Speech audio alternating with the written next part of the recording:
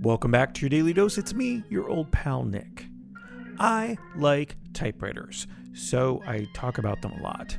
Along with my friend John King, I co-hosted a typewriter meetup at the Kerouac House here in Orlando. It's run by the Kerouac Project, and they host 4 writers a year for residencies there. It's a pretty neat place, and you'll hear more about the history of it on this episode. Enjoy. So I bought my typewriter 5 years ago, but as far as I can tell, it's an old Royal.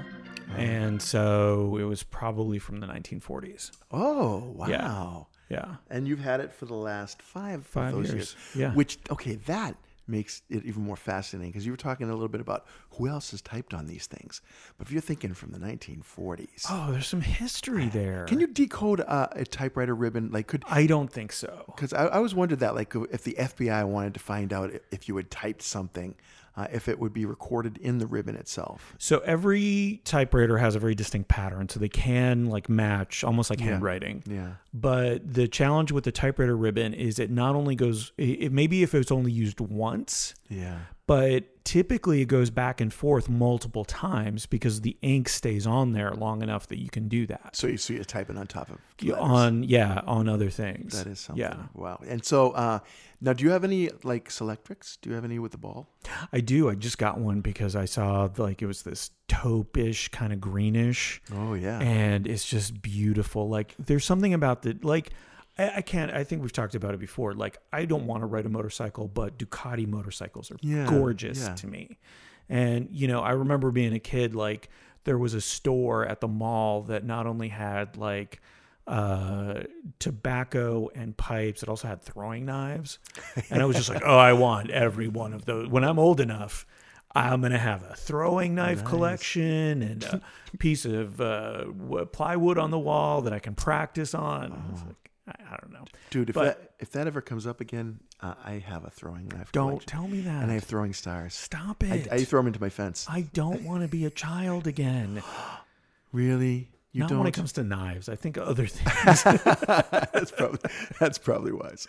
Oh, man. But I think so. One of the places that I really felt like the history of the machines is over at the Jack Kerouac House. Over in College Park. Have you ever been there? I've only driven by it. I've never actually been inside it. It's really neat. And he lived there with his mom in the back part of the house, in this small space, while he wrote the sequel to On the Road, which is called The Dharma Bums.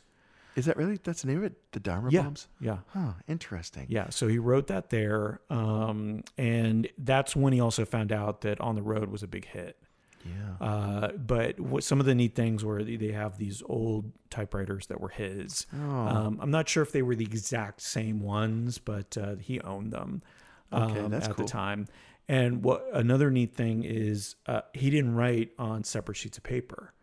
So what he had was a big roll of paper. Oh. So he could just keep writing and it would just keep rolling up. Holy cow. So, isn't that interesting? Yeah. So I was thinking about that from a stream because one of the reasons I think I write in the voice that I do when it comes to cards is I have a very limited space. Yeah, yeah. Right? I could do single line spacing and stuff like that. I could do the top and bottom of the inside of a blank card.